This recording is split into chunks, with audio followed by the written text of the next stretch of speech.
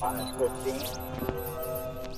excited about how technology is being democratized, how it's plunging in cost. One of our missions is to positively impact 1 billion people in the next decade. Ignition sequence start. The relevance of a new technology to solving problems that affect like 1 billion people. All great stuff happens because someone inspires someone else to do something. The next wave of innovation is going to be eroding the territory.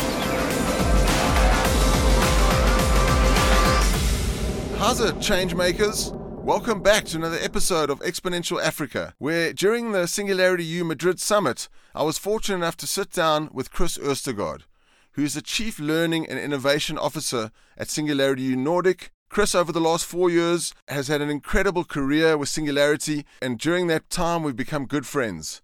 Chris translated the book Exponential Organizations for the Scandinavia region and has recently come out with his new book called Transforming Legacy Organizations. If you're part of a large corporate, you definitely need to get this book because it will help you transform and innovate and move that big ship faster. Have a listen, and I hope you enjoy. None of this would be possible without the incredible support of our partners. Our collaboration partners are the Development Bank of Southern Africa, Discovery, Deloitte, and MTN. Our collaboration partner, the Development Bank of Southern Africa, who is also our first Singularity U South Africa country partner, has a focus in how to bring prosperity to all South Africans through infrastructure development, communications and technology. And they have some massive ambitious projects which we'll be sharing with you over the coming months. Our other collaboration partner is Discovery. Discovery is a shared value insurance company whose purpose and ambition are achieved through pioneering business model that incentivizes people to be healthier and enhances and protects their lives. They have been written about in many books, and today Discovery covers over 5.1 million clients, which is incredible. Our next collaboration partner is Deloitte, who have also become a country partner with Singularity U South Africa, and we've been building an incredible relationship with Deloitte over the last 3 years.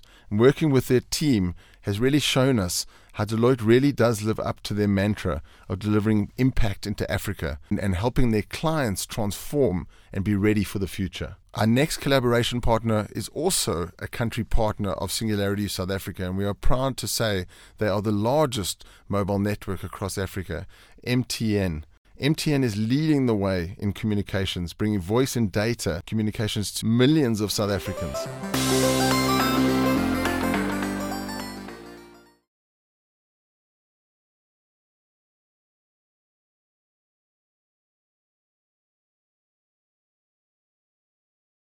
Today on Exponential Africa, we are very lucky to have a dear friend, Chris Østergaard, who is the co-founder and Chief Learning and Innovation Officer of Singularity U Nordic. So Chris, thanks for being on the show. Thank you so much for having me. What does it mean to be the Chief Learning and Innovation Officer at Singularity U Nordic? Yeah, it's quite a mouthful. Well, what it really means is that we're an educational institution, right? So we run a lot of different education programs around understanding exponential technology and the impact it has on us as individuals, companies, and as a society. So it's my overarching role to design our education programs and ensure that we get all the value into them that we possibly can, and also work on the innovation side, if you like. So there's a capability building side for companies and organizations, and then there's an innovation side. So we run accelerator programs and different other initiatives as well to help companies become more innovative. Amazing. And as a Singularity U South Africa, we've just started our journey, and the Nordics have been doing it for a couple of years. So you've seen some incredible change that's happened over the last few years in your region, right? Well, there's no doubt about that. The whole notion of and understanding of that technology really is developing at an accelerating pace, and it has massive implications for all of us, has really become mainstream, if not knowledge, then at least mainstream awareness. And that means that we see a lot of demand from both public sector and also from private organizations into truly understanding what does it mean that technology develops at this rapid pace, and how can we be sure to leverage it, and how can we be sure to use that for the betterment of humanity and not the opposite. And it's so interesting because you guys are very, as you're quite a developed nation, still there's this thirst for knowledge about what's going to happen in our future.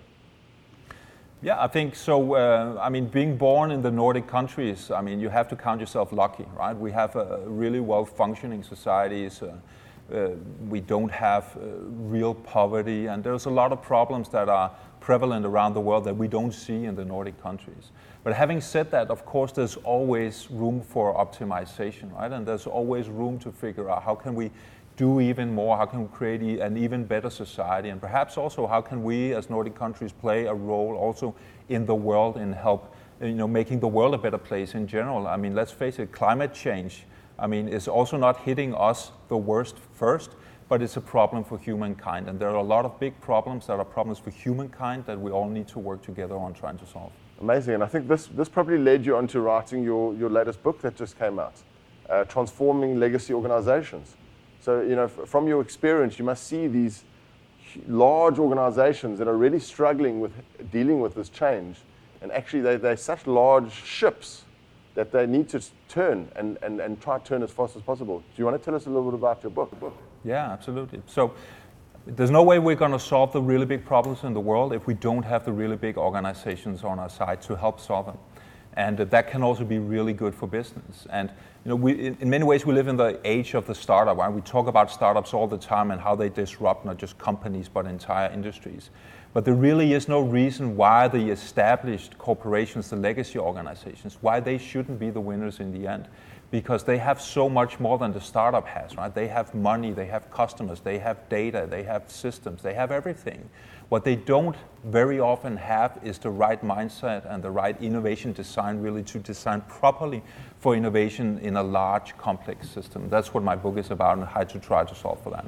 I mean, as innovation goes, I think these large organizations, they create these innovation teams that don't really know what they're doing, right? Is that sort of what you've been seeing happening? So there's this notion of innovation theater, right, which is saying the right things and doing some things, but it not actually amounting to much. And that doesn't really happen out of bad intent, but really because companies don't think ambitiously enough and strategically enough about innovation. So to move from innovation theater to actually creating real innovation culture and real innovation results, there's a need to re-examine how you really properly design for innovation. And that means, one, to understand really the immune systems that are in many ways battling innovation in large companies, and the other thing is to understand that innovation is not one thing, it's multiple things. And why innovation is so difficult for large companies is because they need to actually innovate in 3 tracks simultaneously. So I describe that at length in my book. It's about, one, optimizing innovation, which is the metaphorical extra blade on the razor. Well, you got to keep doing that, but at one point, blade number 6 and 7, they don't create that much value, right? So it's only for the short term, but it pays rent.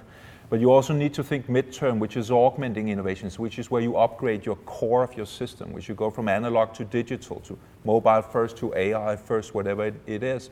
And finally, you have to work towards mutating innovations, which is the long term, which is where you are truly experimental, where you challenge the core of the company and try to develop through experimentation who might you be 10, 15, 20 years down the road. Wow, that sounds really interesting. I love the way how you've broken up this innovation into these different sort of segments or different phases of innovation. Because I think people just clump it as innovation. And what you've done, it sounds like, is you've actually broken it up and sort of created a methodology around what is innovation and how to achieve it in the best way. Yeah, the problem is using the word innovation is too abstract and it's too big, and that means that it becomes really, really messy. And by understanding that there are different tracks of innovation, there are also different design principles for it. So how you go about the augmenting innovations where you upgrade the core is different from how you do the mutating innovations where you challenge the core.